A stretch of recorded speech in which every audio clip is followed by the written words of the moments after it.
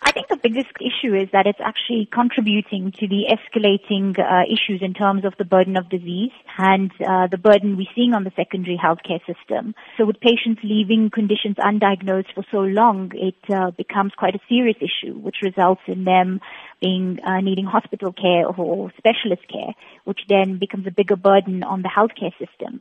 But also it reduces their quality of life because they failed to seek assistance earlier on and actually practice what we call responsible self-care for themselves. What are some of the dangers of self-medicating for an extended period of time and not consulting a doctor regarding a particular condition? So I think, the biggest issue is self-medicating, and depending on the type of illness or disease that you have, can mask the symptoms of the condition.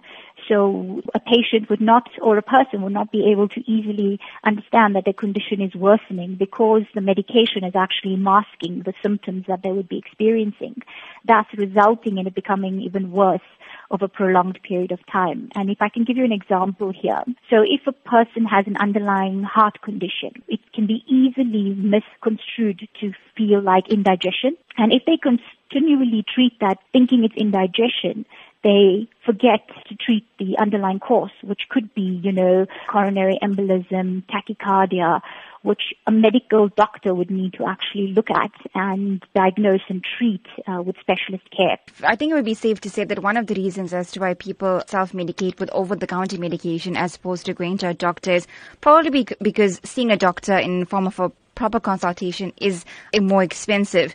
Would you say that leaving a condition untreated would essentially result in being more expensive in the long term because the condition has gotten a lot worse without being diagnosed? Yes, definitely. And I think there's a lot of evidence to support that. It's not just a myth, it's actually a fact.